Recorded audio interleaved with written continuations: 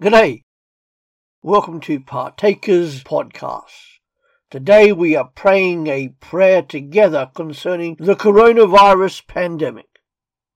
Come, let's pray together.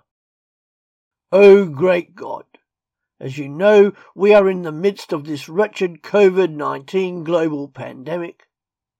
O great Comforter, Holy Comforter, embrace all those grieving the loss of loved ones and wipe their tears. We confess that we don't know the right way to combat this pandemic, but we know and trust that you do.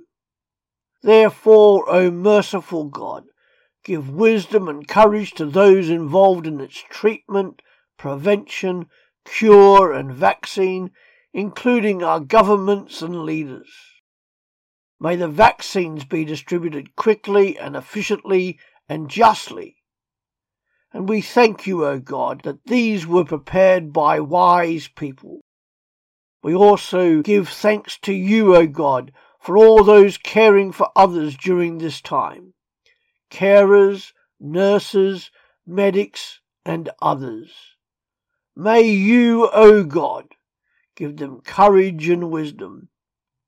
And where we have sinned, O Lord, forgive us and help us to repent.